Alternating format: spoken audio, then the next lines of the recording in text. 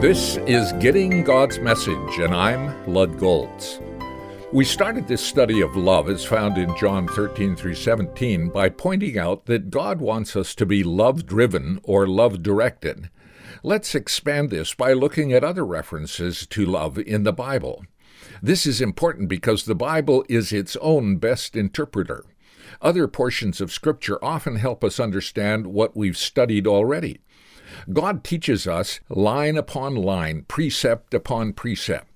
On further reflection about having a love-driven or directed life, I thought about our master. Then I considered our motive. To this I added our mandate. Then our modus operandi. Finally, our mark. It's clear our Master, Jesus Christ, loves those who believe in Him, even as He loves God the Father. Being one with the Father, He is love, for God is love, according to 1 John 4, verse 8. Dr. Wiest, however, says, as to the statement God is love, we would suggest that that simply is not true. God is not an abstraction. The word God has the article, the word love does not, which construction in Greek means that the two words are not interchangeable. The absence of the article emphasizes nature, essence, character.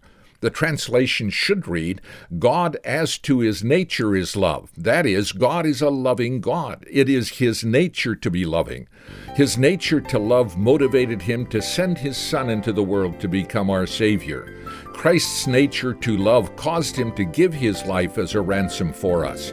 Our Master models for us how to love God and others.